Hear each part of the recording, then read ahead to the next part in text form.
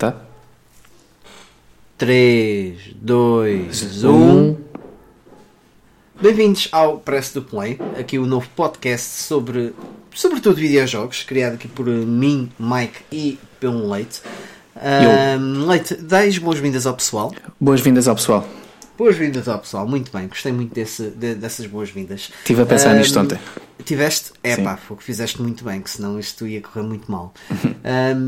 Temos aqui o objetivo deste programa, deste podcast, acaba por ser o partilharmos entre eu e o Leite e quem sabe no futuro que quem seja convidado a falarmos um bocadinho sobretudo videojogos, mas quem sabe também trazer aqui um bocadinho de cultura, de cultura pop dos anos 90, porque acaba por ser mais os nossos gostos centrais, seja de filmes, música, e um pouco mais de outras coisas. E neste programa a gente decidiu falar aqui um bocadinho, fazer uma seleção de 5 músicas. Não quer dizer que sejam um top, que sejam as 5 melhores músicas de videojogos que consideremos, mas aqui 5 músicas de eleição que nós gostamos muito e aproveitamos para falar um bocadinho sobre os jogos também. Mas antes de mais, Leite, quem és tu? Diz aí ao pessoal, para o pessoal que não te conhece. Antes de mais, já estiveste muito bem. Explicaste aí bem a cena. Nota-se que pensaste nisso hoje. Foi. Há bocadinho, foi há 5 minutos. Não, mas está fixe. Estás a comandar bem a cena. Quem sou eu? Quem sou eu em termos... Sim, para quem nos está a ouvir. Quem é o então, Pedro Leite? Exato, sou Pedro Leite, tenho 29 anos. Que mais? O que é que tu gostas? O que é que traz aqui? O que é que traz a querer fazer este podcast? Olha, exato, eu e o Mike temos várias vezes conversa, é assim, por estarmos agora um bocadinho separados em termos do sítio onde moramos, de vez em quando recorremos ao telemóvel para falarmos de várias coisas, nomeadamente jogos. E nós pensámos que isto era uma cena fixe, traduzirmos não, passarmos estas conversas telefónicas para formato podcast e que mais pessoas pudessem ouvir. Fizemos um teste no canal do YouTube do Mike, o Game Chest, fazendo já aqui a publicidade. Isto, estamos a enganar quem vai ouvir este primeiro episódio. A maior parte das pessoas vêm do teu canal e já sabem o que é o teu canal. Okay, mas pode acontecer surpresas, mas pronto, obrigado pela menção, pelo Game Chest. Mas voltando à pergunta que me fizeste, nós temos este gosto em comum dos jogos, é um dos gostos em comum que temos, e achámos que isto era uma ideia fixe. Quem sou eu enquanto jogador, enquanto consumidor de cultura? Acho que somos diferentes nesse aspecto, e acho que dá aqui uma camada interessante, uma layer diferente ao podcast, que é, acho que eu sou um jogador um bocado mais atual, no sentido de jogo mais jogos atuais, se bem que de vez em quando também vou a algumas coisas mais antigas, e tu, Mike, é mais predominante os jogos mais retro, mais antigos, não é? Exato, sim, pode ser. Portanto, sou mais de jogar as atuais gerações de consolas. Gosto bastante de multiplayer e de single player também. Tenho aqui uma luta interna com o pouco tempo que tenho disponível para este tipo de hobbies. Temos todos, os 30 não perdoam, isto malta cresce, responsabilidades acumulam-se. Mesmo. E encontro-me muito mais vezes do que acho que gostava a jogar jogos multiplayer pela sua facilidade de entrar e sair de um jogo. Fazes um jogo de FIFA ou sei lá, outra coisa qualquer mais multiplayer, tens ali aquela quick fix, né? E aí preenches aquele buraquinho que conseguiste arranjar para jogar. De vez em quando dá-me na cabeça, começo a pensar que já não acaba um jogo single player há demasiado tempo, e meto-me nessas aventuras. Jogo menos jogos single player do que eu gostava, mas também gosto bastante. E enquanto jogador, atualmente é esta a minha história. O que é que tens andado a jogar ultimamente, nos últimos tempos? Olha, ultimamente Tenho tido muito trabalho e não tenho conseguido jogar muito, mas como arranjei uma Switch no Natal, tenho andado a jogar no comboio a caminho do trabalho, Mario Odyssey. O que é que estás a achar aí de Mario Odyssey? Epá, está brutal. Eu só gostava era de ainda não consegui fazer aquela transição. Eu basicamente só tenho jogado aquilo em modo undocked, em portátil. E aquilo fica muito giro na televisão também, só que ainda não o consegui fazer. E tem-me divertido bastante. Já tive quase para perder aí umas 2 vezes a estação em que era suposto sair. Esse é o problema. Yeah. É tramado. Mas tenho jogado Mario Odyssey e continuo na quest de acabar o Persona 5, que vou atualmente com 88 horas. Tanto quanto sei, não me faltam muitas mais. No máximo deve ser umas 120 ou assim. Só que tem-me faltado um bocado. Aliás, hoje, se não... Estou muito bem aqui a fazer o podcast contigo, mas se não tivéssemos o podcast e outras tantas coisas que estive a fazer antes... tinha dedicado se calhar o dia todo ao Persona 5 e talvez tivesse acabado, mas amanhã talvez dê para fazer isso. À parte disso, tenho jogado FIFA 18, porque tenho andado a fazer um torneio com amigos. Um torneio, sim, tivemos a fazer um torneio, agora acabou e agora vamos aos playoffs. Já me calhou um gajo tramado pela frente, em princípio devo perder já, que eu não tenho assim tanto jeito para o FIFA. Okay. E pronto, e depois já o Rocket League pelo meio e o Fortnite. Ok, pronto. Portanto, são várias coisas. Exato, sim, isso é positivo.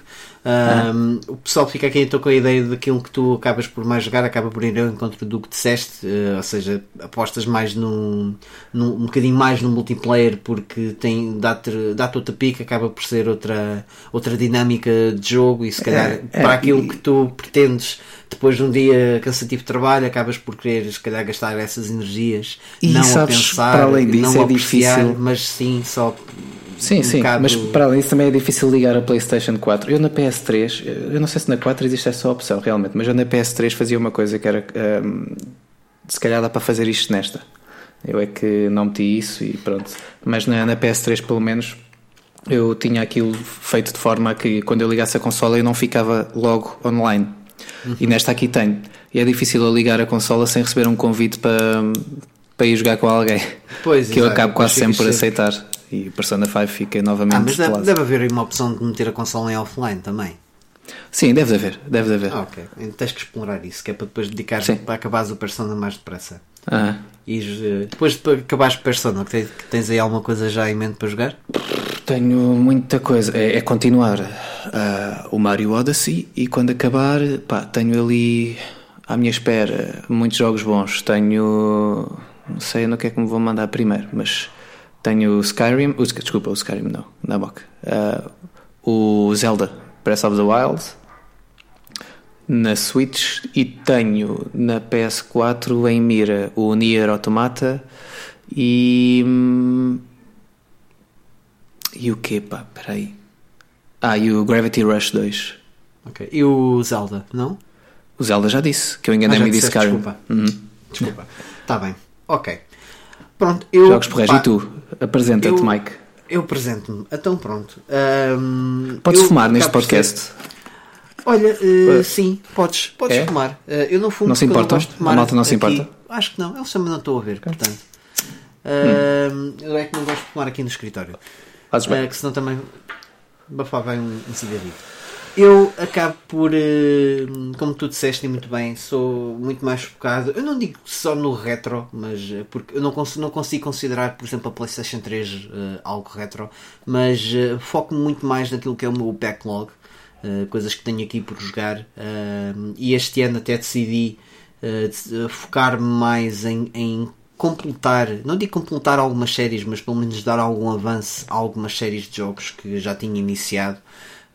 Como por exemplo o Super Mario, Assassin's Creed, Banjo-Kazooie, não digo que este ano vai jogar, mas algumas coisas que tinha aí, o Castlevania também, Kingdom Hearts, e decidi apostar aqui algum tempo nesses jogos que me faltavam completar, em vez de estar a iniciar novas séries.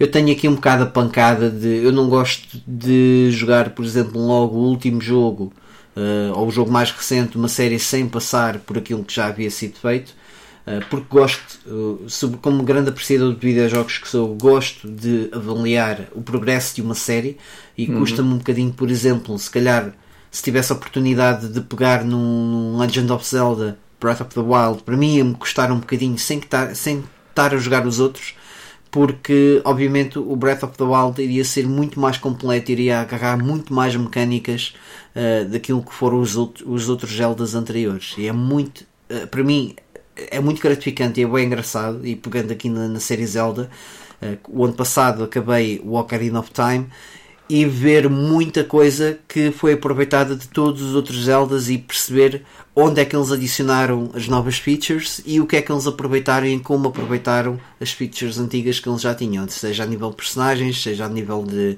itens, pequenas graçolas.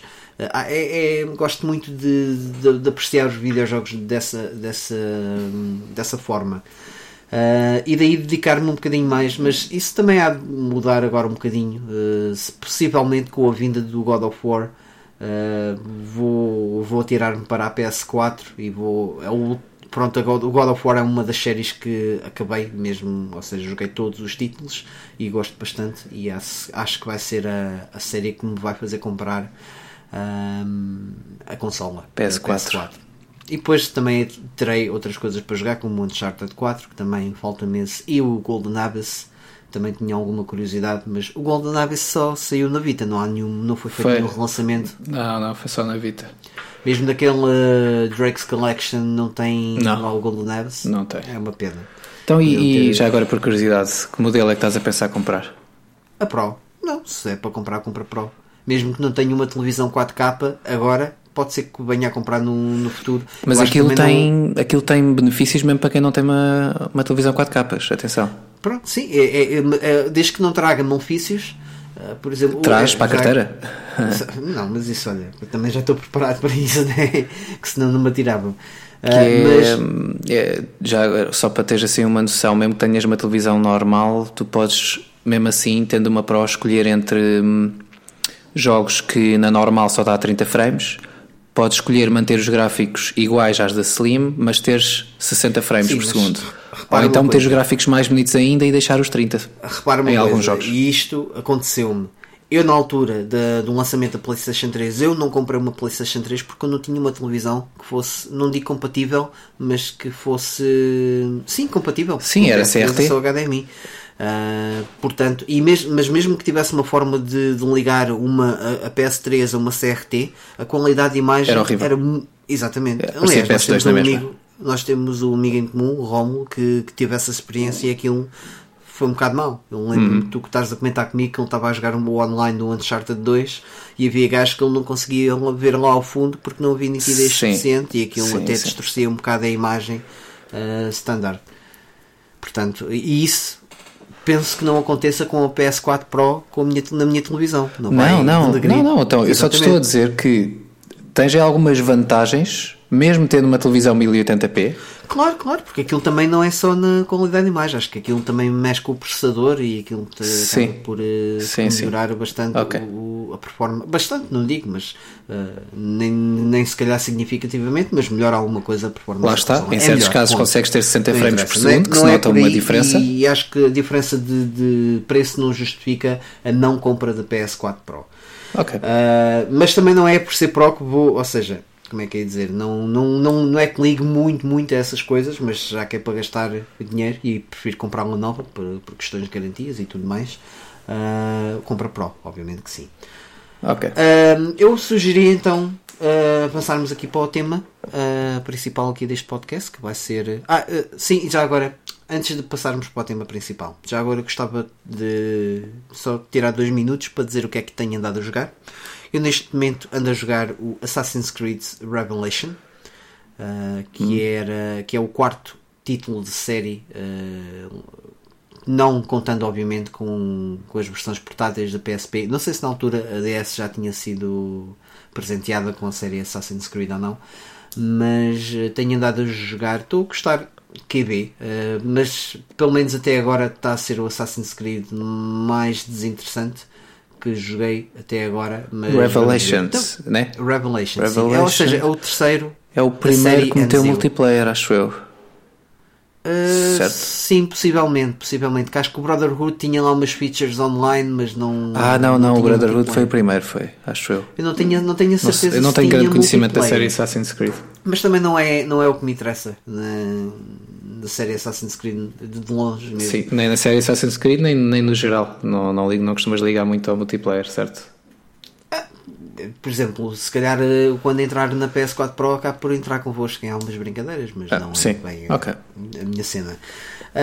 E também ando a jogar, já há bastante tempo ando a jogar isto. Tenho andado a jogar aos poucos o Pokémon, a terceira geração de Pokémon. Estou agora a avançar um bocadinho no Emerald. Para quem não sabe, eu tenho aqui um desafio que incuti mesmo a mim próprio, que é completar cada geração de Pokémons, se possível a cada ano, mas esta terceira geração está a ser o pandemónio, que são 300 e tal, e é muito, muito difícil. Aquilo realmente era feito para ser 2 ou 3 pessoas a fazerem este objetivo em conjunto, porque de outra forma é muito complicado. Não é pela quantidade de Pokémons, mas é pela forma como tu podes conseguir alguns, que é muito complicado. Só com a ajuda de outros. É só por partilha, só por troca, porque é muito complicado mesmo. E com muito tempo dedicado a cada uma das pessoas. Portanto, eu tenho que multiplicar por 3 pessoas e todo esse tempo. Mas pronto, eu vou jogando aquilo aos poucos. Também é um jogo que se joga bem enquanto se está a ver, por exemplo, um vídeo no YouTube, enquanto se está a fazer outra coisa qualquer. Portanto, vai-se fazendo aí a cena. E para já é só isso que tenho andado a jogar. Acabei há pouco tempo o Diablo 2. Boa. Fiquei um bocadinho desiludido, vou-te ser sincero. Não estava à espera de um bocadinho mais de versatilidade nas mecânicas, nos menus. Mas com a expansão? Não, sem a expansão. Eu só joguei mesmo o Diablo 2, a história principal. Mais tarde irei depois instalar. Tenho ali o Lords of Destruction, se não estou em erro. Depois hei de jogar a expansão também. Joga. Sim, já me disseram que aquilo com a expansão que é muito melhor, que aquilo melhorou muito o jogo e que trouxe mais features de porreiras, etc. Mas pronto, se ficará para uma outra altura, não há de ser para já. Mas gostei bastante, por exemplo, do Diablo 1 e este. Não é que não tenha gostado, atenção, não é um mau jogo, mas ficou assim um bocado aquém das minhas expectativas. E pronto, sim, agora sim acho que é uma boa altura para passarmos para o tema principal. O tema principal deste podcast, como eu já penso que tenha referido, são as nossas escolhas musicais dentro dos videojogos. Ou seja, vamos escolher cada um de nós até 5 faixas e aproveitamos para falar sobre os jogos das mesmas e obviamente também vos vamos mostrar. Ok? Queres começar tu ou começo eu? Força. É? Começo eu? Para tu acabares em grande, não é? É melhor que tenhas uma boa. Não sei a ordem em que vou dizer isto. Então pronto. Pois, porque atenção, isto não é um top. São 5 escolhas musicais. Ok? Então a primeira vai ser esta.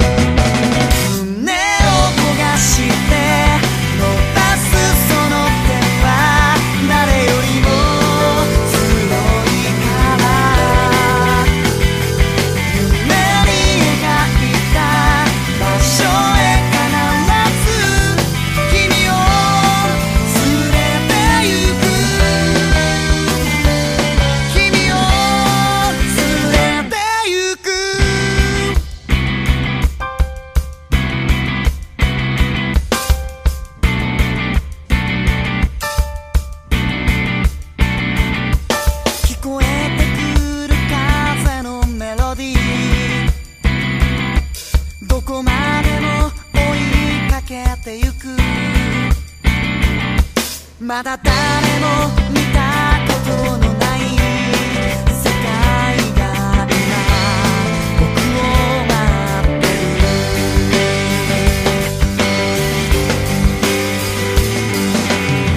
忘れないで誰にだって眠れない夜があること僕にだって君にだってその手が掴める明日がある胸を焦がして伸ばすその手は誰よりも強いから夢に描いた場所へ必ず君を連れて行く Yeah 君を連れて行く Yeah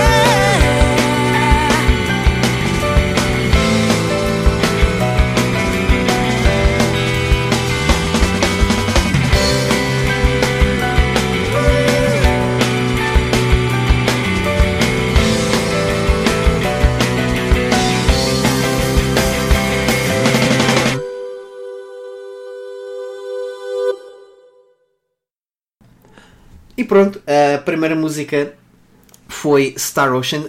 O nome da música chama-se Hero Heart. Desculpem, chama-se Heart de Star Ocean First Departure. Exatamente, que é o remake do primeiro Star Ocean da Super Nintendo, que foi lançado para PSP. Pronto, é um remake, é lançado.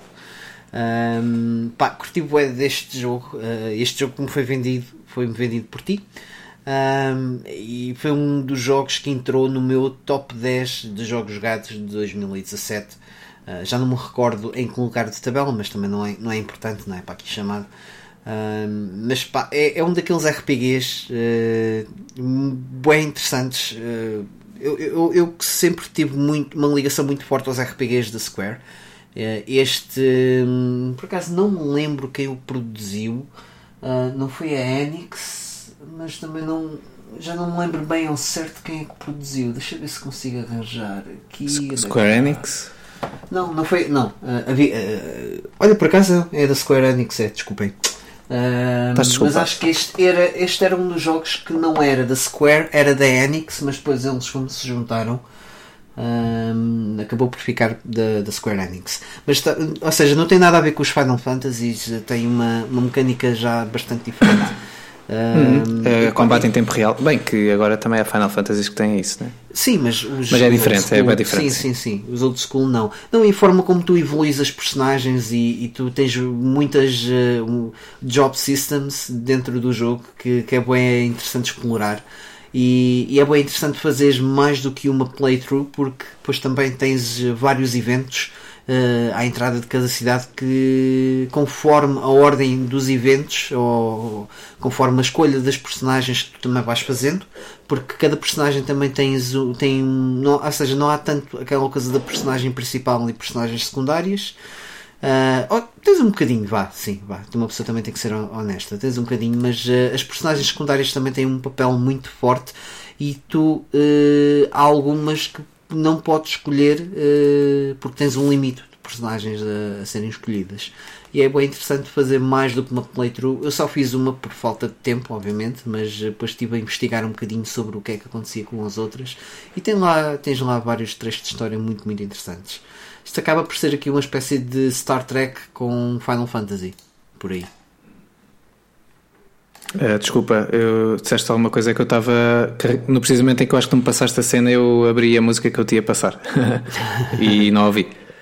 Desculpa, estava aqui a descrever aqui um bocadinho o jogo, a minha experiência, mas tu também acabaste por ouvir essa descrição quando fizemos o top. Quando tivemos a ouvir. Sim. Estava aqui a finalizar a dizer que este jogo acaba por ser uma espécie de mistura entre Star Trek e Final Fantasy. Sim. Acaba por ser, mas é muito interessante, muito fixe. E qual é então a tua primeira escolha para este podcast? A primeira escolha, estava aqui a ver. vai ser mesmo para começar assim a arrebentar tudo. Espera aí, não digas. Só dizes no fim. Vamos ouvir primeiro. Tá bom. Então vou-te passar o link.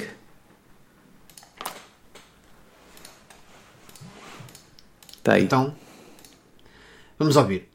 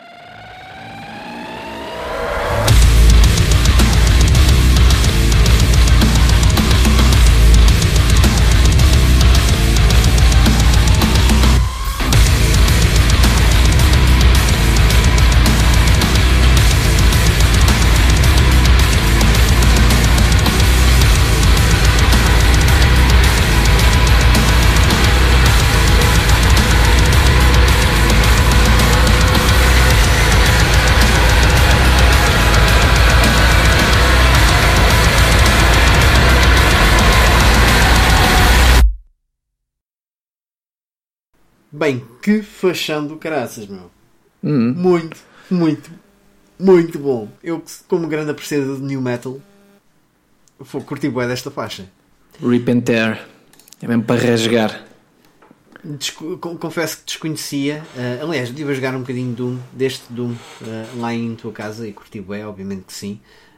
Mas desconhecia desta versão da música. Muito, muito, muito power, caraças. Yeah. Aliás, um bocadinho como ao jogo, não? O jogo, a música é 50% do jogo. O jogo é muito bom, mas já não mesmo de mãos dadas, de uma forma brutal, que era como eu estava a dizer quando estávamos aqui a ouvir, sim. A ouvir a música. Eles fizeram isto de uma maneira que as tuas ações, a maior parte das vezes, aliás, a música sincroniza com as tuas ações. E há ali um momento específico que estava a ver no vídeo enquanto estávamos a ouvir a música, que é quando há aqueles melees, quando os bonecos ficam laranjas ou azuis e tu podes ir lá arrancar-lhes a cabeça ou a espinha ou dar-lhes com o próprio braço na cara e não sei o quê. Às vezes eles fazem aquilo de maneira em que a música para, tu fazes essa ação e quando acabas essa ação a música retoma ainda mais poderosa, né? É mesmo, é uma satisfação, é uma sensação bem satisfatória. Para além disso, eu tinha visto um documentário que já não me lembro na sua totalidade, mas um documentário sobre a soundtrack do Doom 2016, onde há lá uma parte que eles mostram. Lá está, outra vez, eu não sei ao certo se este é o número, mas era qualquer coisa assim de abismal, que a mesma música pode ter pequenas variações lá dentro que pode ter 60 versões diferentes daquela parte da música e a música está toda composta assim, de forma quando tu estás a jogar. Sim, é como se fosse um bocadinho, desculpa interromper-te, como se fosse um bocadinho um Lego, não é? Sim. Ou seja, encaixa e descarrila, depois mete outra coisa assim por cima e aquilo. Mas a música é sempre a mesma, mas tem diferentes versões daquela parte da música para consoante o que está a passar no teu ecrã, a música adequar-se a isso, apesar de ser a mesma música. É assim, por um lado, também não é muito difícil no sentido em que isto acaba por ser faixas muito rítmicas, percebes? Portanto, acaba por ser em alguma forma fácil. E a nível de notas, tu não vês grandes variações de notas, não vês solos, não vês aquilo, é tudo muito a nível de riffs, de guitarra. Eu disse não percebo nada, tu é que és o músico. Sim, mas de qualquer das formas é muito fixe a forma como eles devem ter feito isto. Por acaso era interessante. Ele, não é eles, é ele. Foi o único gajo que fez a banda sonora toda, tanto quanto sei. Não, eles, ou seja, na produção do jogo, percebes? Sim. Por acaso havia de ser interessante um dia ver se perco um bocadinho de tempo a ver o documentário disto, para ver como é que eles fizeram. Era interessante eu perceber um bocadinho melhor. Eu que acabo por ter um bocadinho mais interesse com a parte musical, como, para quem não sabe, pronto, toco bateria, ou pelo menos penso que toco bateria, tenho mania. E gosto muito, também de composição. Gosto muito também de composição musical e de criação de faixas. Aliás, por esse mesmo motivo é que também acabei por sugerir este tema aqui para o podcast. Eu por mim passava à próxima. O que é que me diz? Ou tens aqui alguma coisa a acrescentar a este Doom? Pá, o jogo é do caralho. Pronto. Ok. É só isso. Então, vão jogar. Se não tiverem a minha jogado. próxima escolha vai ser esta. Walk away, you don't hear me say, please, oh baby, don't go. Simple and clean is the way that you're making me feel tonight. It's hard to let it go. You're giving me too many things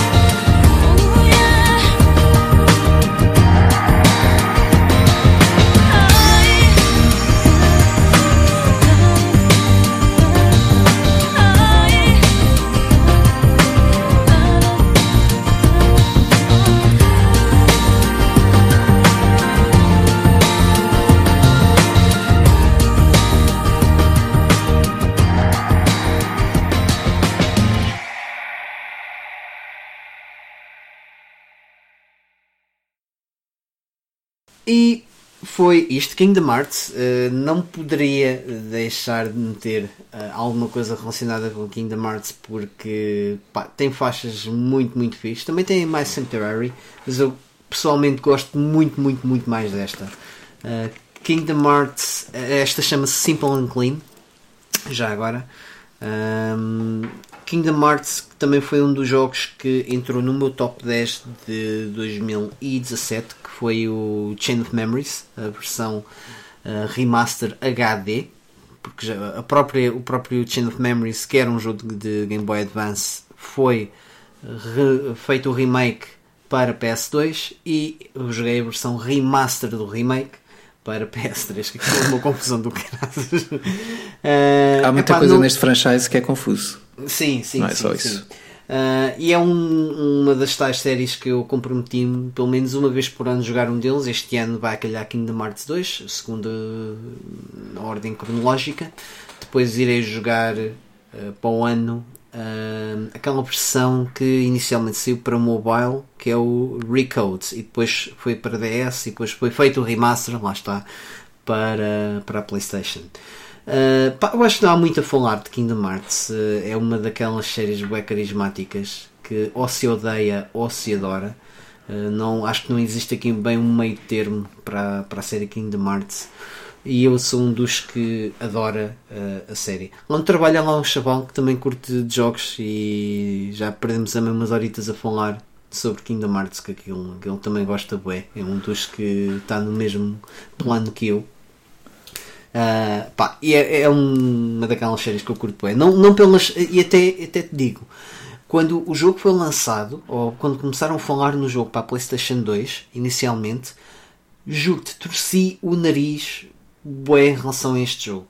Dizer, o quê? Personagens da Disney? Muita gente fez isso, por causa disso. Tipo, exatamente. Fiquei naquela, mas apesar do jogo ter um excelente aspecto que tinha, achei tão estranho. Mas depois, tudo o que é assim cel-shaded por norma, tanto quanto eu não é bem perceba. Sim, aquilo não é cel-shading, aquilo não é cel-shading. Não, é um estilo cartunesco, vá. Sim, não é bem... sim, mais cartunesco, mas está muito, muito, muito porreiro. Eu acho que passávamos então para a tua segunda escolha aqui deste podcast. A minha segunda escolha, deixa cá ver. A segunda escolha vai ser esta aqui.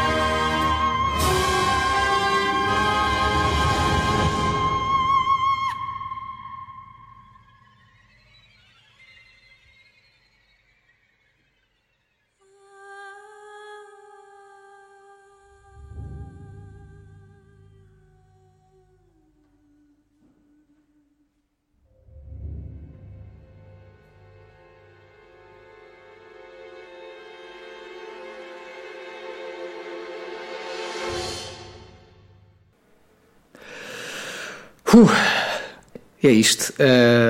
Bloodborne, Muito bem, sim, senhor. a Muito música bem. chama-se Sweet. Não sei.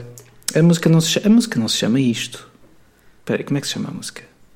Bem, aqui no título deste vídeo está assim, mas acho que isto é a Cleric Beast, acho que é o nome da música, se não estou em erro. Estávamos aqui a ouvir isto e eu várias vezes aconteceu-me o que aconteceu ao Mike na música anterior que ele escolheu. Estava-me a arrepiar, bué. E mais que arrepiar os pelos dos braços, e isso até me estava a dar aqui uma sensação interna que eu nem sei explicar bem.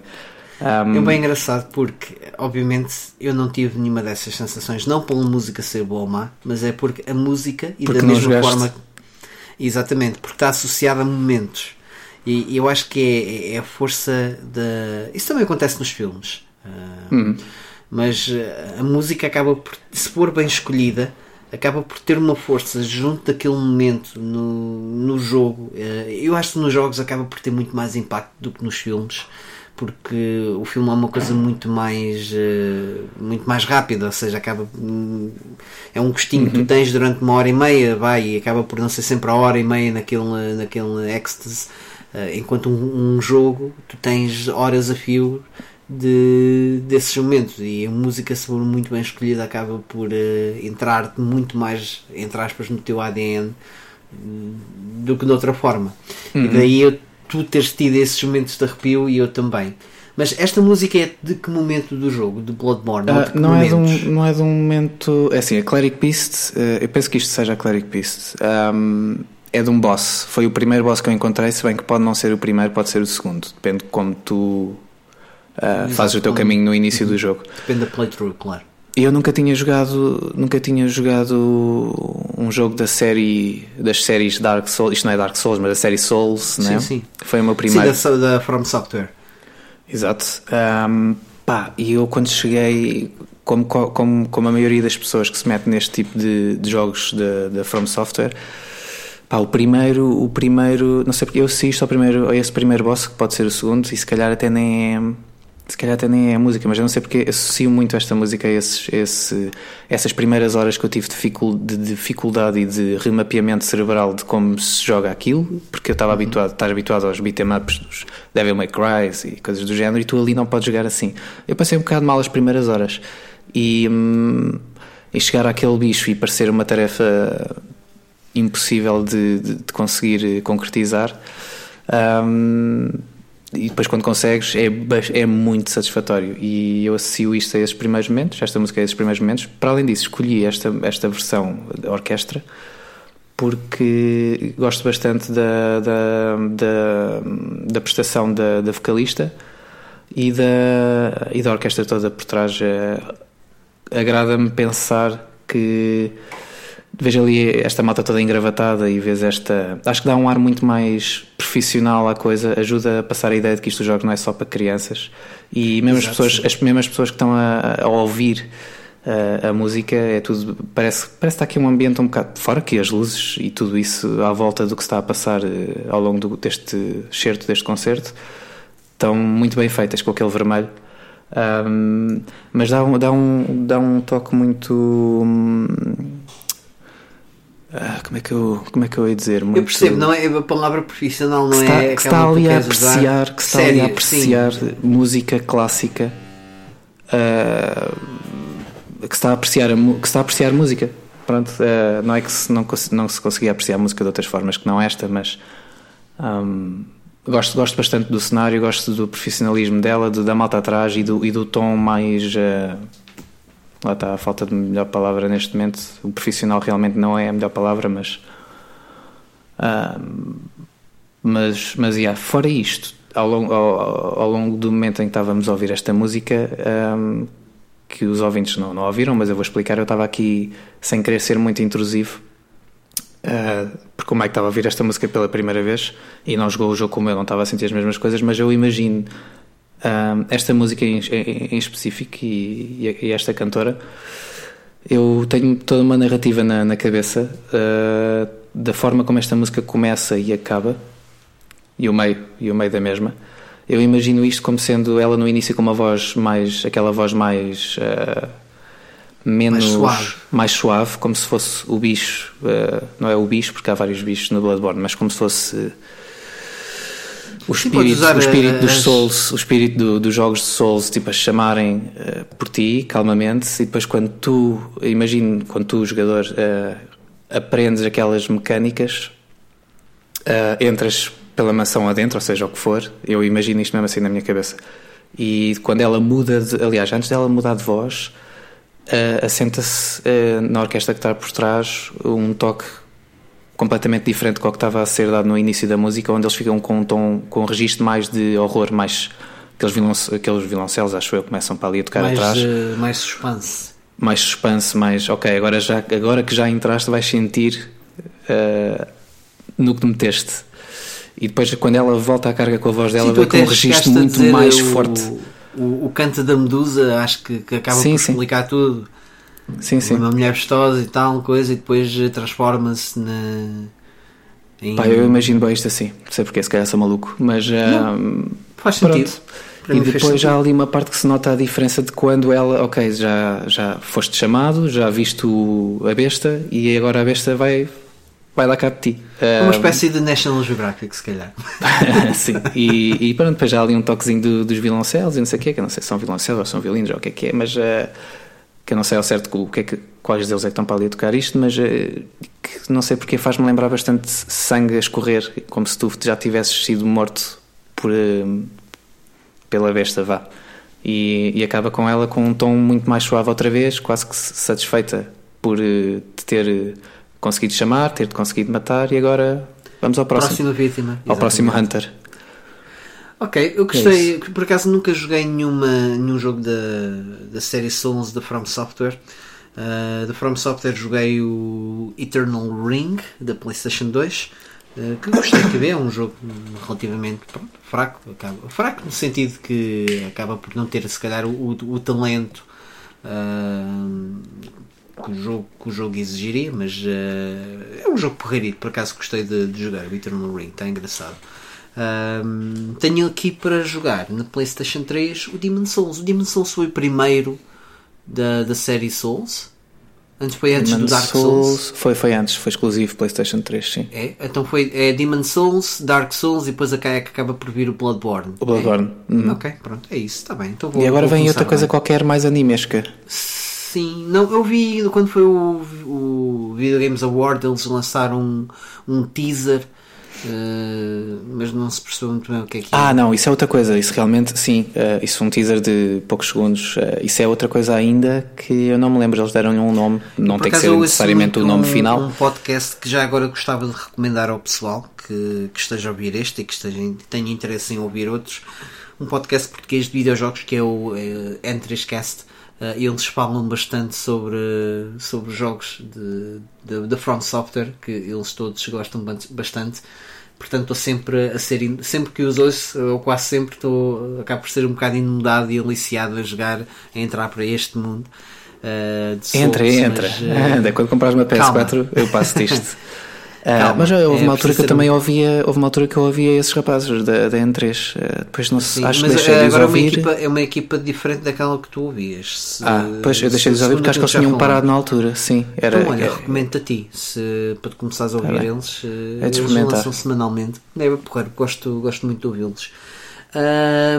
E com isto, se calhar vamos à terceira escolha. O que é que me dizes? Vamos, pois, chuta então, aí. Vamos lá.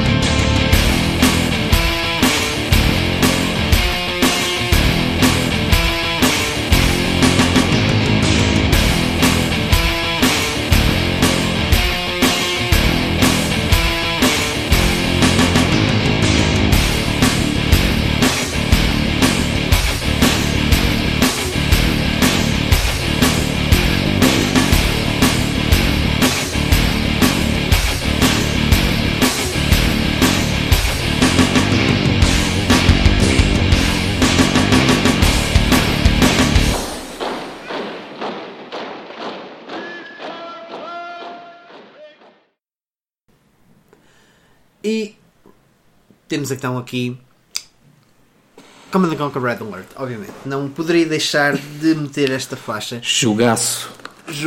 E não só. Opa, apesar, esta é a música introdutória Hell March, mas o próprio jogo, ao longo de todo o jogo, tu tens faixas bué da fixe, man.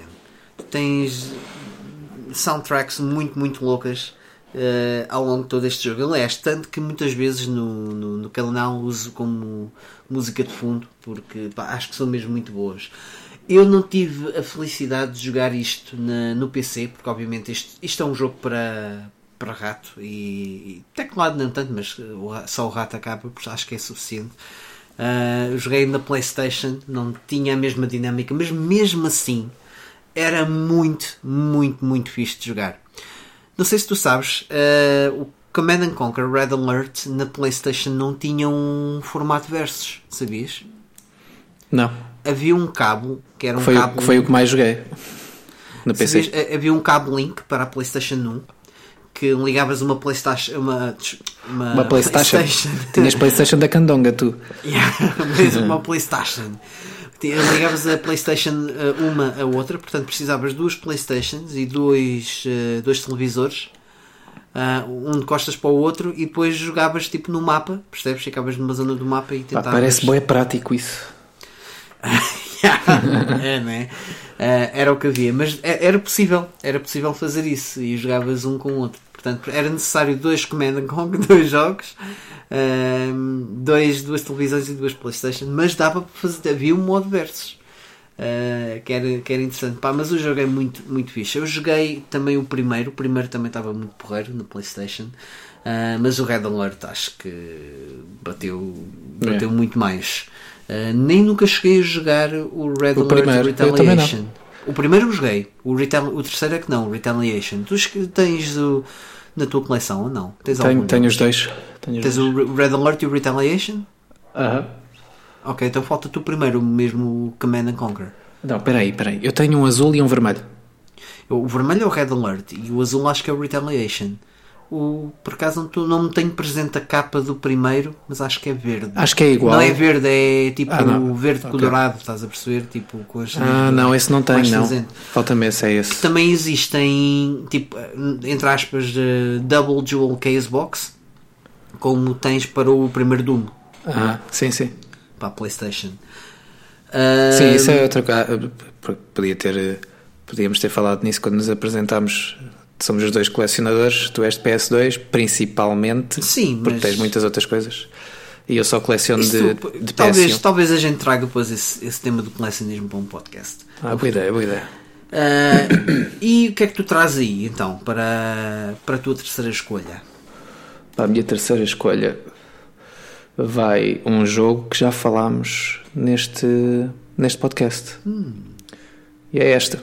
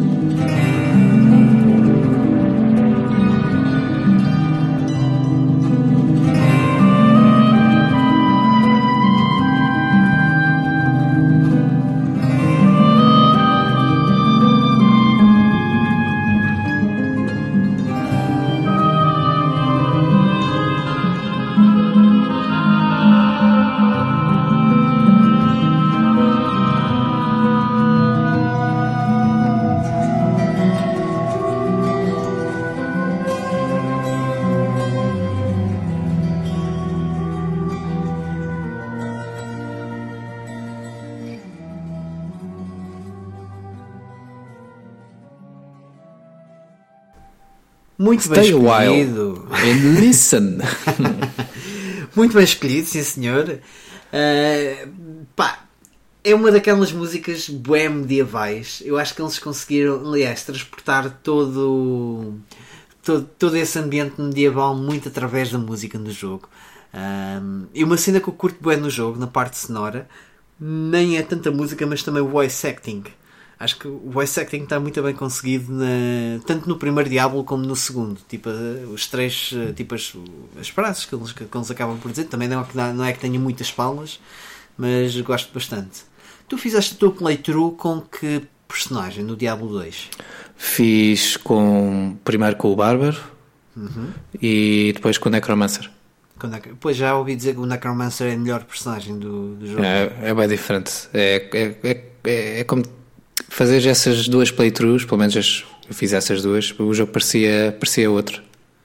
São dois jogos nem parecia que estava a jogar o mesmo jogo, é bem diferente. Como as skills são bem diferentes, a maneira de jogar é diferente. Por acaso fiz com a Amazon, mas tive pena, porque no primeiro, e isso foi uma das cenas que me desiludiu um bocadinho. No primeiro eu não tenho a certeza, eu acho que escolhi a gaja, acho que também era a Amazon, que é elemental, né? Poderes elementais, é isso? Natureza. Não, a Amazon usava muito curta, média distância. Tanto que usava muito o arco, e ela também tinha magias. Acabava por ser um bocadinho mais equilibrada, vai. No Diablo 3 é que eu joguei com uma personagem mais ou menos assim como estás a dizer, que é com bow, com mas arco. No Diablo 2 eu escolhi a Amazon e ela, pronto, usava o arco, sim, mas ela era muito mais forte nos ataques corpo a corpo, e as magias que usava eram tipo, entre aspas, uma espécie de white magic. Dava para abrir portais, mas magias de ataque não dava.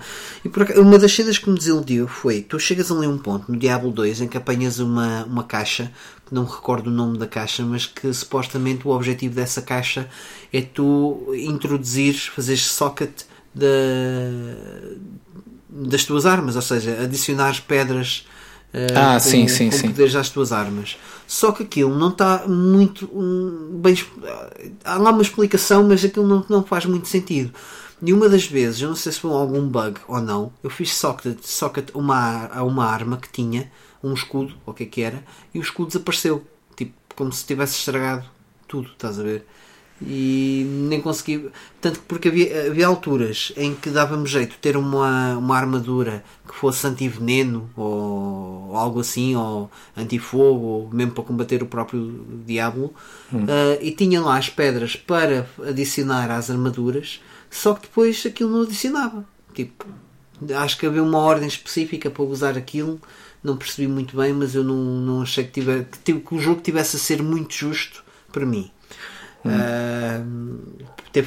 O jogo foi passado assim um bocadinho à bruta, e com pouca estratégia, e talvez por isso não tenha gostado tanto do jogo como gostei se calhar do primeiro Diablo, que consegui usar um bocadinho mais da minha estratégia e selecionar os momentos em que usava mais magia ou mais ataques físicos, e a gestão de inventário. Mas tem coisas que melhoraram bastante. Por exemplo, o facto de não teres que carregar o teu dinheiro, porque antes o dinheiro era parte do inventário, e o teu inventário chega a um ponto que é bastante reduzido, ajuda bastante. E no que toca e a gerir as poções, o cinto acaba por ser um espaço extra para gerir o inventário, e isso dá bastante jeito. Nota-se bem que tu acabaste de jogar o jogo, eu já não me lembro de metade dessas coisas. Sim, mas foram alguns pontos que me ficaram. Tu jogaste o jogo há quanto tempo?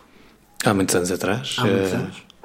Tenho um amigo meu que todos os anos, ou ano sim, ano não, volta a jogar o Diablo 2 de uma ponta à outra, com a expansão. Eu já foi mesmo há muitos anos, foram muitas tardes e muitas noites, e depois era a comparar a minha personagem com a dos meus amigos. Sei que a certa altura havia a possibilidade de jogar o Diablo 2 online. Acho que ainda. Mas nunca fiz isso. Tanto que agora, quando fiz a instalação do Diablo 2, tinha lá a cena para. Acho que ainda há servidores a funcionar por isso. Ok. Pronto, eu joguei, era o que estava a dizer quando estávamos a ouvir a música. Eu ouvi bastante esta música também. Eu via e vejo ainda um rapaz do YouTube que é o Force Strategy Gaming. Comecei a ver mesmo no início, quando ele fazia estratégias de StarCraft 2, quando eu andava a jogar isso. E o canal dele mudou bastante desde aí até os dias de hoje, mas houve ali uma fase em que, um ano antes de sair o Diablo 3, ele começou um podcast que durou esse ano inteiro até sair o Diablo 3, e a música de entrada era esta, já não me lembro se era a música toda, mas é só um certo ali inicial.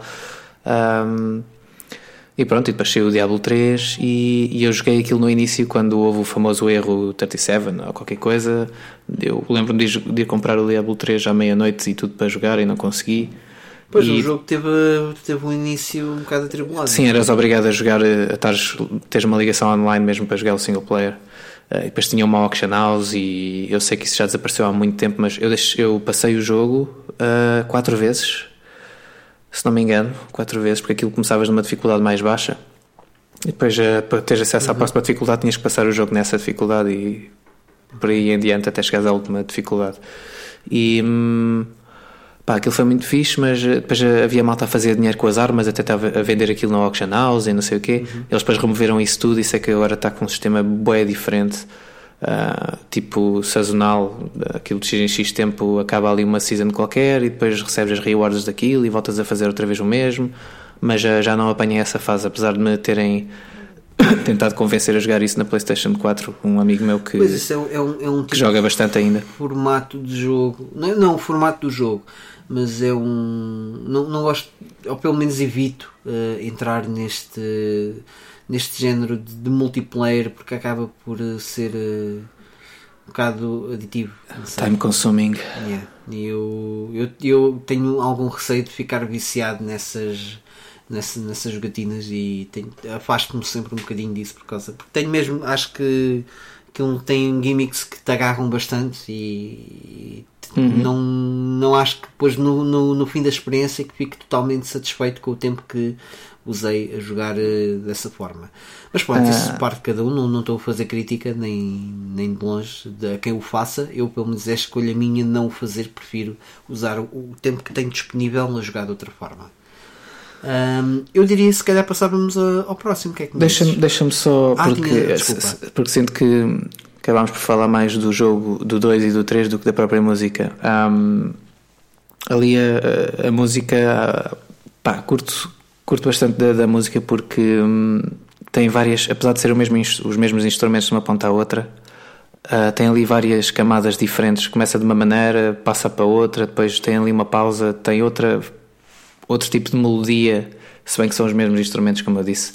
A música é grandinha, mas e não sei porque esta música é bastante relaxante e gosto de a ouvir de vez em quando. Parece que me ajuda aqui um bocadinho a criatividade, às vezes até no trabalho. Já várias vezes eu ouço músicas de jogos às vezes no carro e no comboio. Agora já não, porque ando com a Switch, né? E é engraçado porque é uma música bastante neutra ao mesmo tempo. Não é uma música que possas dizer que é triste, que é feliz, que é assustadora. Acho que é bastante. Eles conseguiram um equilíbrio muito interessante. É muito neutra. E deve ser uma música fixe de aprender a tocar em viola. Sim. Tem esta temática medieval, não é? Olha que não deve ser nada fácil, porque eu não consigo definir um tempo, uma métrica nesta música, tipo um BPM, portanto não deve ser assim também muito fácil. Mas é bastante. Eu gosto muito deste, para já por causa do próprio jogo, também tem um aspecto bastante medieval, e a música ajuda, sobretudo esta música ajuda bastante a reforçar este setting medieval em que o diabo se encontra. E com isto acho que não tenho mais nada a dizer. Não? Não. Então vamos à próxima. Para o resto do podcast já. É? Então vamos à próxima. Bora. Então a próxima vai ser o quê? Vai ser... Ora, aí está. Vai ser isto.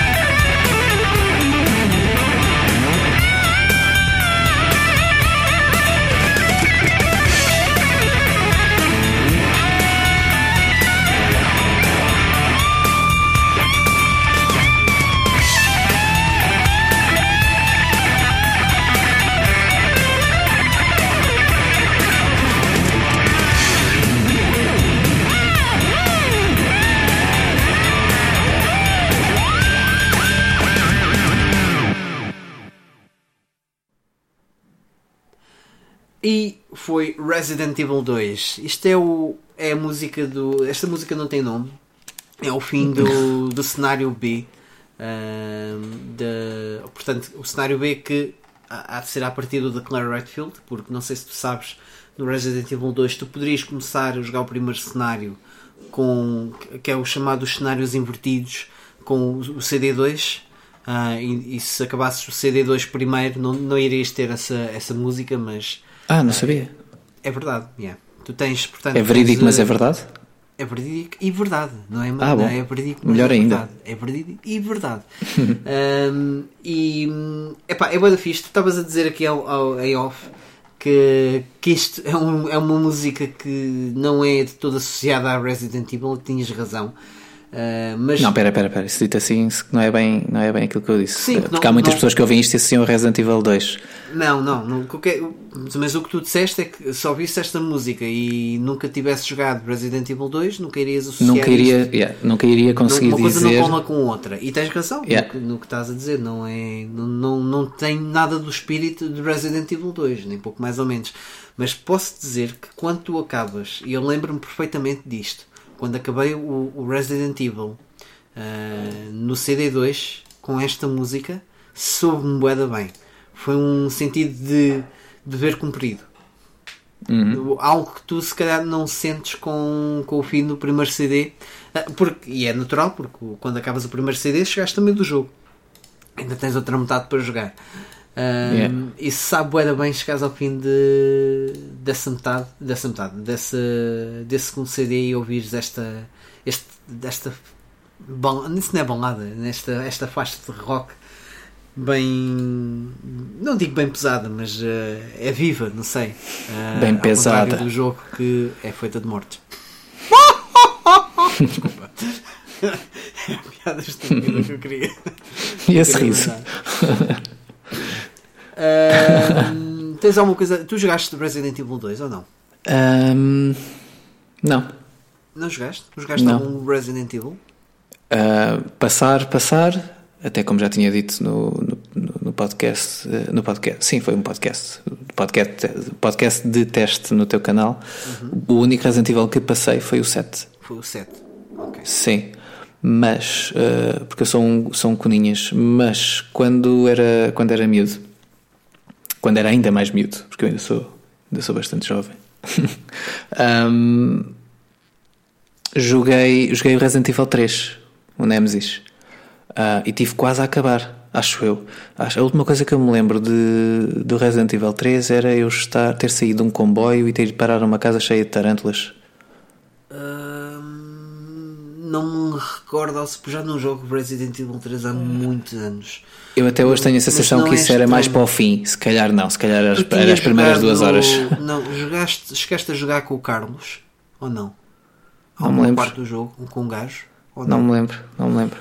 Sei aquela uma parte em que tu jogas com o Carlos, que estás no meio de comboios e não sei o quê. É um comboio que descarrila, ou o que é que é, ou embate contra o outro, e depois logo ao lado acho que há uma mansão cheia de tarântulas e cobras, acho. Sim. Tenho uma vaga ideia disso. Mas eu borrava-me todo sempre que vinha o Nemesis atrás de mim. E como eu não gostava das sensações que estava a ter a jogar aquilo. No Resident Evil 2 também tens uma personagem muito semelhante no CD da Claire. Mas sim, sentias aquela pressão do gajo estar a vir atrás de ti, até porque tu, por exemplo, no Resident Evil 2 e mesmo no 3, em vários momentos, tu encontravas uma porta, safavas-te, certo? Estavas numa situação apertada com um bicho atrás de ti. Sim, o bicho não abria a porta. Exatamente. Mas o Nemesis abre as portas. É verdade, é. E tipo, quem vem do Resident Evil 2, tipo, com esse dado adquirido, estás a perceber? Quando é um fator encontras surpresa. o Nemesis, tipo, encontras a porta, estás quase a morrer, olha, safei-me por boa, pumba, e o gajo aparece de repente e tipo, olha que sim agora. Mas já, tinha essa pressão, o Nemesis, é verdade, mas acho que o jogo era mais, entre aspas, mais fácil. Do que não tinha tanto aquela coisa, tinhas muito mais munições, também dependendo do nível de dificuldade, obviamente, mas acho que era muito mais fácil tu encontrares armas logo ao início do jogo, armas fortes, do que acontecia, por exemplo, no Resident Evil 1 e no 2. Que acho que tinha muito mais aquele feeling de survival horror do que o 3 já foi muito mais ação. Mesmo assim, borrava-me todo. Não sim, consegui. sim. E o que eu notei bastante bem, porque eu considero o Resident Evil 3 um jogo melhor, mas não consigo gostar mais do que o 2. Percebes? Acho que essa é a opinião geral, não é? Sim. Há de haver uma razão para isso. Não te sei dizer qual, porque eu não... Não, por exemplo, a nível de... e de cenários, o jogo tinha uns cenários brutais, meu. Aqueles gráficos não, aqueles cenários renderizados. Estavam muito bem feitos. Pormenores muito bem feitos ao longo de todos os cenários. Aquela cidade estava desenhada de uma forma brutal. Curtia bué que fosse, e de certeza que deve haver aí alguns uma artbook de Raccoon City, tipo de cenas que eles usaram para o jogo. Está muito, muito fixe. Olha, por falar... Desculpa, sim, não, diz, estou a interromper por uma coisa que nem sequer tem nada a ver, diz. Ia-te a dizer, porque acho que uma coisa que eu até gosto mais no 3 do que no 2 é que o 3 mostra-te muito mais a cidade, tu jogas muito mais na rua do que dentro de edifícios. Enquanto o segundo era basicamente a esquadra da polícia e os laboratórios. Não tinha só aquela parte inicial que era na rua, até chegares à polícia e... que é das melhores partes do jogo do Resident Evil 2. É um começo muito fixe. Ias a dizer, desculpa? Ia a dizer, falaste em artbook. Eu comprei um artbook recentemente. Não sei se te apercebeste nos grupos em que estamos. Não. Comprei-o ao teu amigo Paulo Diz. Foi? Do Persona 5. E que tal? É fixe? É fixe, ainda não o folhei todo. Eu curto de absorver ali pronto, como sou designer gráfico, dou bastante curto de colecionar. Pois, quer dizer, não é que eu tenha dinheiro para isto, mas de outra forma, sim. Aprecio de outra forma e ainda estou a desfrutar daquilo aos fins de semana, assim, a seguir ao almoço, um cafezinho, vou vendo mais umas paginazinhas. Um cafezinho por acaso calhava bem agora, estava-me a apetecer, mas a gente acaba primeiro o podcast. Tu, o que é que trouxeste então para... Ou tinhas alguma coisa a acrescentar ao Não. Então o que é que trouxeste para a escolha número 4? Para a escolha número 4 trouxe aqui... como é que eu hei de... Eu devia ter pensado em formas... Dá-lhe uma pista ao pessoal. Dou uma pista. É assim uma cena... É uma... Espera aí. Isto a criatividade também não é assim quando um gajo quer. Quer dizer, ou não, há gajos... Não. É assim uma cena de outro mundo.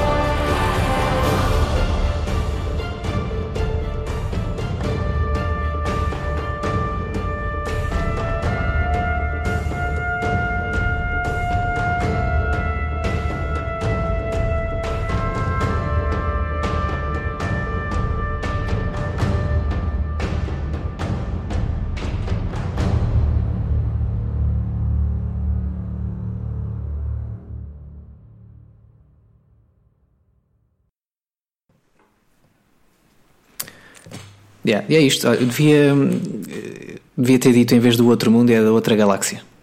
Ok. Eu por acaso nunca joguei Mass Effect. Tenho até alguma curiosidade em iniciar-me nessa trilogia. Na trilogia, o Andrómeda já ouvi dizer que aquilo correu muito mal. Mas gostava agora, muito. eu não joguei, mas agora até é capaz de estar melhorzinho. Acho que as pessoas foram demasiado agressivas com o jogo. Eu tenho um ex-colega de trabalho que jogou e é fã de Mass Effect e diz que apreciou bem o jogo, mesmo assim.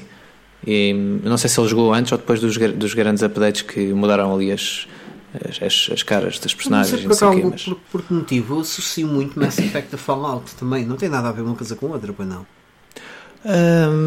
Como é que eu tenho de... Não? Nada. Okay. Não sei onde é que tu foste buscar isso. Talvez não, porque não, tanto um como o outro não conheço muito bem. Talvez pelo artwork, pela sei lá, algo nos dois me chama a atenção. Ou seja, faz-me associar um ao outro. Mas também são ambos séries que eu gostava muito de me iniciar. Mas não sei se eu irei fazer este ano, depende do tempo que me sobre.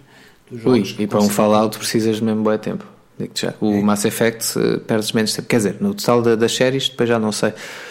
Mas mesmo assim, certeza que é menos tempo. Eu acho que tu jogares. O Mass Effect é o quê? 16 horas? Deve ser 16, 20 horas, já não me lembro ao certo, mas deve rondar isso. O Mass Effect também é um bocadinho RPG, certo? O 2 é muito mais RPG. O primeiro é muito mais RPG do que o segundo. O segundo já meteu elementos de. E qual foi de o ação? que gostaste mais? Foi o 2? Foi o 2. Eu não joguei o primeiro, porque o primeiro é exclusivo Xbox. Eu não tenho Xbox. O que aconteceu foi, ao comprar a versão da PS3. Eu tinha ideia que havia um Mass Effect para PS, mas agora que falas nisso, é assim, eu digo que é exclusivo, mas também há no PC. O primeiro. É exclusivo em termos de consoles. Xbox ou Xbox 360? Boa pergunta. É isso? Xbox 360. É? Ok. Sim, 98% de certezas. Okay, sim. Pronto. Não estou a ver aqueles gráficos na Xbox. Sim, não. Então deve ser 360. Não sei, desconheço. Daí sim, acho que sim, mas acho que é 360. É, com a certeza. Pronto, e quando saiu o Mass Effect 2 para a PS3, eles remendaram aqui um bocado a coisa com uma short comic no início para que tu possas ver o que é que se passou no primeiro e tomar as decisões mais importantes para que isso depois carregue, porque a trilogia funciona assim. Desiludiu um bocado no terceiro, porque era suposto as escolhas que tu tomas serem mesmo realmente impactantes no final da trilogia, que não foi bem o que aconteceu, a não ser que tu aches que seja muito diferente, vês uma explosão amarela, uma vermelha ou uma azul ou uma roxa, acho. A sério? Sim. É a diferença dos finais? É, acho que sim. Eu não tenho a certeza, posso estar a dizer a bem ou merda, mas eu lembro-me na altura desse escândalo, porque eu não joguei o terceiro, eu só joguei o segundo. Okay. E é dos meus jogos favoritos. O primeiro eu não joguei porque não tinha Xbox, mas vi uma playthrough completa do primeiro no YouTube, e o primeiro ainda é bué da grande. De certeza que o primeiro é maior que o segundo, tenho quase certeza. O primeiro é muito mais RPG, o segundo é RPG misturado com elementos de ação de third person. Pronto, e escolhi esta música porque é a música que me faz lembrar a experiência que tive com o Mass Effect 2. Primeiro, antes do jogo sair, um dos trailers que eles lançaram utilizava esta música e aquilo estava bem feito, e era daqueles trailers que me dava arrepios. E segunda, porque esta música chama-se Suicide Mission, e tu basicamente o que estás a tentar fazer ao longo do segundo jogo é recrutar uma equipa para que possas com essa equipa ir dar cabo dos maus da fita. Pronto. E tu podes fazer isto de forma que chegas ao final e vais na reta final, na tal Suicide Mission, quando já tens a equipa toda, e baseado consoante as escolhas que tomaste ao longo do jogo, podem morrer personagens ou não. Eu quando fiz isto à primeira, safaram-se todos. Tive o Good Ending, talvez, não sei se chama assim, mas e pronto, eu ouço esta música e lembro-me, é a música que para mim representa o Mass Effect 2. Ok, está aqui um... Acho que não fiz platina por um troféu, já não me lembro qual é que era o troféu, mas falta-me um troféu. Jogo, então, se calhar, para eu pensar em investir. Se calhar, mas eu gosto de começar pelos primeiros. Mas se há para PC também. Mas o 1 é bom. Há para PC, sim. O 1 é bom. É muito mais pesado em termos de RPG. Mas é bom, mas é bom. Eu não sei. Deve ser para correr o primeiro Mass Effect. Tens certeza. O que é que eu te ia dizer? Daquilo que me lembro de ter visto e a sensação com que fiquei, ou com que estou atualmente enquanto estamos a fazer este podcast, lembras-te do KOTOR? O KOTOR? Sim, Knights of the Old Republic. Sim. Pronto. O primeiro puxa muito mais, para mim, esse lado do RPG, em que tens ali o boneco um bocado mais estático e não é tanto sobre aquela cena do duck and cover e não sei o quê. Há Gears of War, né? O primeiro não tem nada dessas coisas, já acho que é um bocado mais despido, como se fosse um KOTOR. E o segundo já é mais não é um Gears of War, porque não é só a ação, mas já mistura as duas coisas, o RPG e a ação. Ok. Vou ter essa série em conta para pegar em breve. Até porque estou a acabar assim as cenas principais da PlayStation 3. Tirando os Assassin's Creed, que são 400, mas tinha ali também o Dishonored. Já jogaste o Catherine? Não tenho, e não tenho orçamento para ter o Catherine. Depois jogas na PS4, vai sair agora para a PS4 com uma nova personagem. E depois também o Metal Gear Solid 5 também ia ver se de pegar este ano, mas depois logo se Jesus. Mas toda a gente diz que é um jogo porreiro mesmo assim. Não é mau como Metal Gear, mas não é por causa disso que não vou deixar. Se tivessem chamado outra coisa qualquer, eu iria estar muito mais propenso a achar que era um jogo interessante, a desfrutar o jogo. Sim. Ok, então vamos às últimas escolhas aqui. Eu espero que não me desiludas, Mike. Eu não escolhi uma certa música porque achava que tu não ias deixar isto passar. Vamos lá ver se não me desiludes. Aí, então eu acho que te vou desiludir. Eu não acredito que nós, os dois, vamos conseguir mencionar 5 músicas e não metemos a música do que eu estou a pensar. Mas pronto, vá. Acho que vai acontecer isso.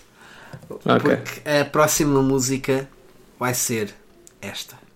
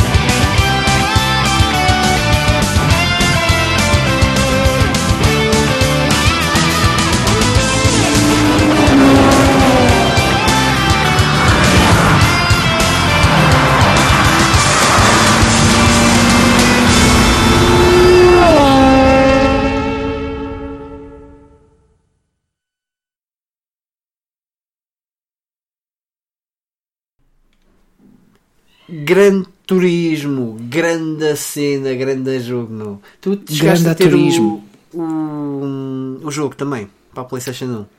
Pirata. Tiveste pirata? Eu também. Mas toda a gente pirateava a PlayStation 1. Portanto, Sim, o famoso truque do palito. Era raro era quem não pirateasse a PlayStation 1. Aliás, eu não conhecia ninguém que não pirateasse a PlayStation 1. Isso diz verdade. muito. É verdade. Epá, o Gran Turismo foi um daqueles... Eu não sou nada de jogos de carros, nem nada disso. Pá, eu gosto, por exemplo, de Burnout, gosto de Need for Speed QB também. Sobretudo o Underground, acho que é fixe. E gosto de jogos de rally. Mas, epá, assim de carros não ligo a muito a carros, mas o Gran Turismo tem uma classe. Os próprios menus, a forma como o jogo está feito, tem uma classe que aquilo dá-te um prazer bem diferente de jogar aquele jogo e perder tempo a jogar e a personalizar os carros e a tentar melhorar e ganhar dinheiro com as corridas e sim, tirar as cartas. As cartas? Tirar as cartas? Tirar as cartas, ok. Sim, não é cartas, é a carta, a licença. Sim, tirar. E que são difíceis como o caraças. Que são bem difíceis. Algumas são. Fazer ali certas curvas que é preciso estar ali 2 ou 3 horas de volta daquilo. O ano passado não, desculpa. Foi o ano passado. Agora não tenho certeza se foi em 2017 ou 2016 que eu joguei o Gran Turismo, o primeiro de todos. Foi um pandemónio do caraças para conseguir tirar aquelas cartas. Havia certas partes de determinadas licenças que eu pensava, isto nem o bronze eu acho que é possível, quanto mais o ouro. Tipo, eu ficava mesmo, o que é que eles querem? Eu, tipo, fazia circuitos quase que perfeitos e não conseguia chegar ao fim do tempo que era necessário. Eu ficava, mas o que é que estes gajos querem? E isso é uma constante em todos os Gran Turismos, não foi algo que se ficou por aí. Sim. Mas foi uma dificuldade tremenda, tanto que uma das features muito fixe, acho que havia, não tenho a certeza se havia do Gran Turismo 1 para o 2, mas eu tenho quase a certeza que havia do 2 para o 3. Quase a certeza, não total. Que era, se tu podias usar se tivesses as licenças no teu memory card, tu poderias usar as licenças do jogo de um jogo para o outro, ficavas já automaticamente com as licenças. Ok. E não sei se tu sabes, mas se conseguisses acabar todas as licenças em Gold, tu ganhavas um carro tipo bué XPTO. Mas conseguir isso é um achievement do caraças. É uma cena tipo mesmo para prós. Aliás, tanto que é para prós que acho que já é possível tu em simuladores, não sei se o Gran Turismo é um dos simuladores, mas tu tirares mesmo a carta para competires, não digo para fórmulas, mas para um tipo de competição de corridas, tu podes competir através do Gran Turismo. Tipo, e depois vais para as corridas reais. Tipo, fazem tipo scouting através daí, estás a perceber? Sabia de qualquer coisa, mas não sabia que havia qualquer coisa assim montada do género, mas não sabia que ia a esse ponto. Ou seja, se tu fores um tipo que é mesmo muito bom a jogar os Gran Turismos atuais, tipo nos simuladores, possivelmente serás muito bom mesmo na vida real. Hoje em dia já fazem scouting assim. Tanto que isto sei que funciona assim. Hoje em dia os pilotos de Fórmula 1 e de outras corridas, de outros géneros de competição, de circuitos motorizados, eles testam as pistas através de simuladores.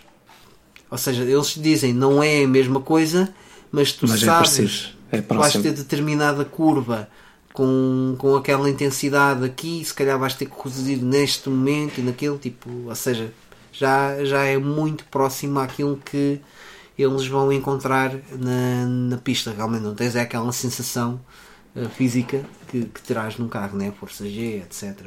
Pronto. Okay. Mas tu, o que é que te lembras deste Gran Turismo 2? Perdeste muitas horas? Não, acho que não. Eu não. Espera aí, tenho aqui o gatinho, vai-me fazer companhia. Não sou muito fã de jogos de carros, mas meti algumas horas nisso, mas não foram muitas. Os jogos de carros que eu mais curto são aqueles mais fantasiados, mais da Mario Kart, Crash Team Racing, sim, mas menos baseados na realidade. Sim, isso é diferente. Sim, eu também, o Burnout para mim o Burnout 2 foi o melhor jogo de carros que alguma vez joguei. Até hoje. Não, o Gran Turismo 2 foi. Mentira. Falam muito bem do Paradise. Eu tenho uns amigos mas que gosto muito do Burnout pela cena arcade que tem.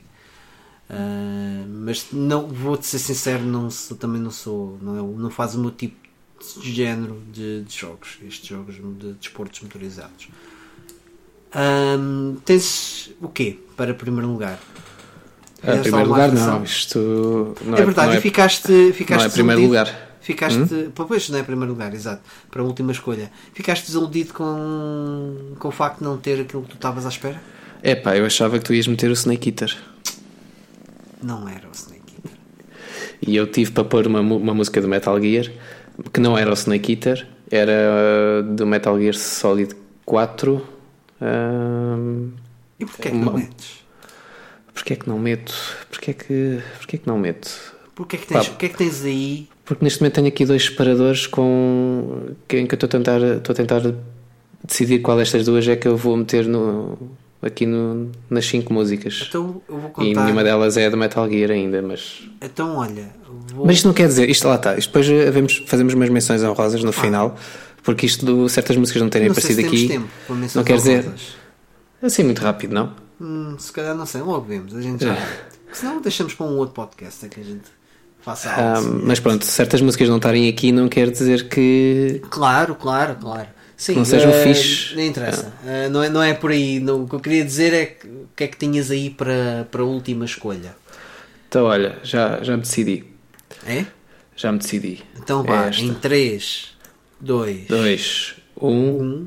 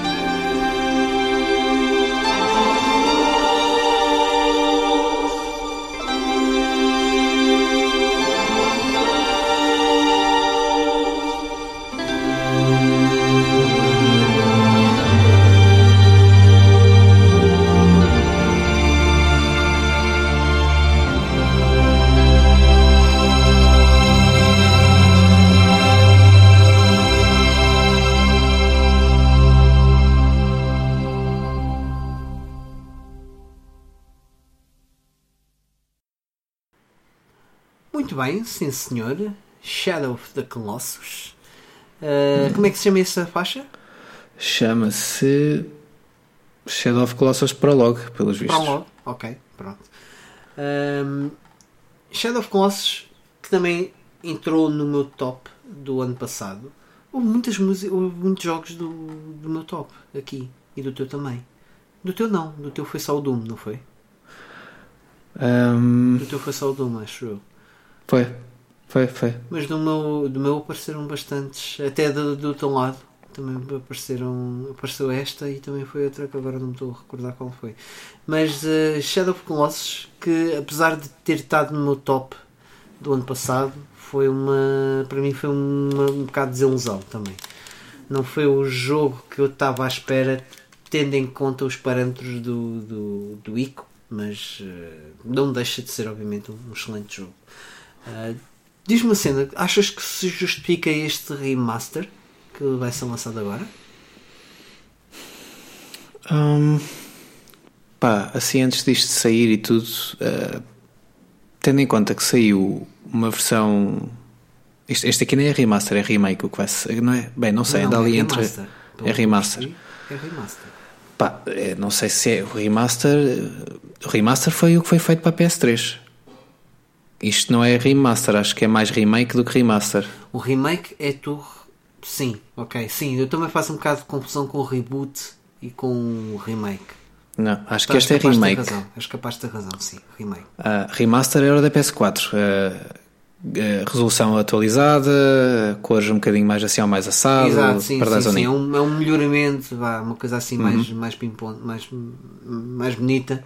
Este aqui, se bem que eu tive hoje, sim, mas era um bocadinho diferente a nível de mecânicas, pareceu-me que não era a mesma coisa, porque eu joguei no Lisboa Games Week, estive a jogar um dos colossos que eles tinham lá como demo, e os comandos pareceram-me um bocadinho diferentes, tanto que eu estava a querer fazer os truques e não estava a conseguir, e tinha a certeza que estava a fazê-los bem. Depois estive a usar outros botões, acho que eles mudaram algumas coisas, mas pareceu-me o mesmo jogo com gráficos melhores. Podia eu estar a dizer que era, acho que tem umas coisas novas que não estavam no outro, e para estar aqui mais umas coisas que eu sei que não vou spoiler, para quem quiser depois apreciar.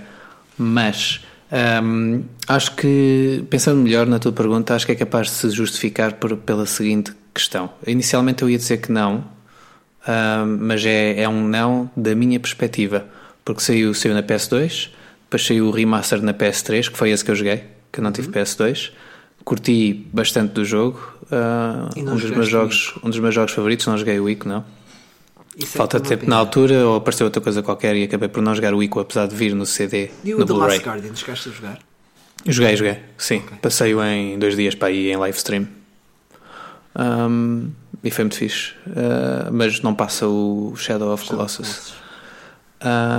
E porque é que eu, após pensar um bocadinho na tua pergunta, acho que se calhar então até é justificado.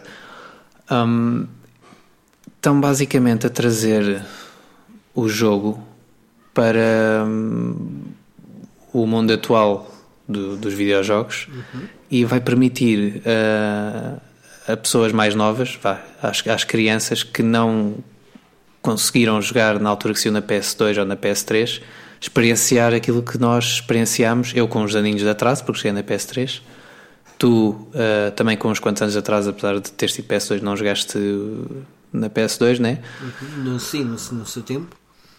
Mas acho que permite que aqui a miudagem e aquele tipo de crianças que não consegue ou não quer ou não pode voltar atrás e ir buscar as consolas antigas, ou seja o que for, assim aqui não há desculpas, e está totalmente transportado, né? Para a realidade hoje em dia no gaming, e vai permitir a muita gente jogar este jogo, que é muito fixe. Portanto, acaba por ser por ser mais positivo fazerem isto do que negativo.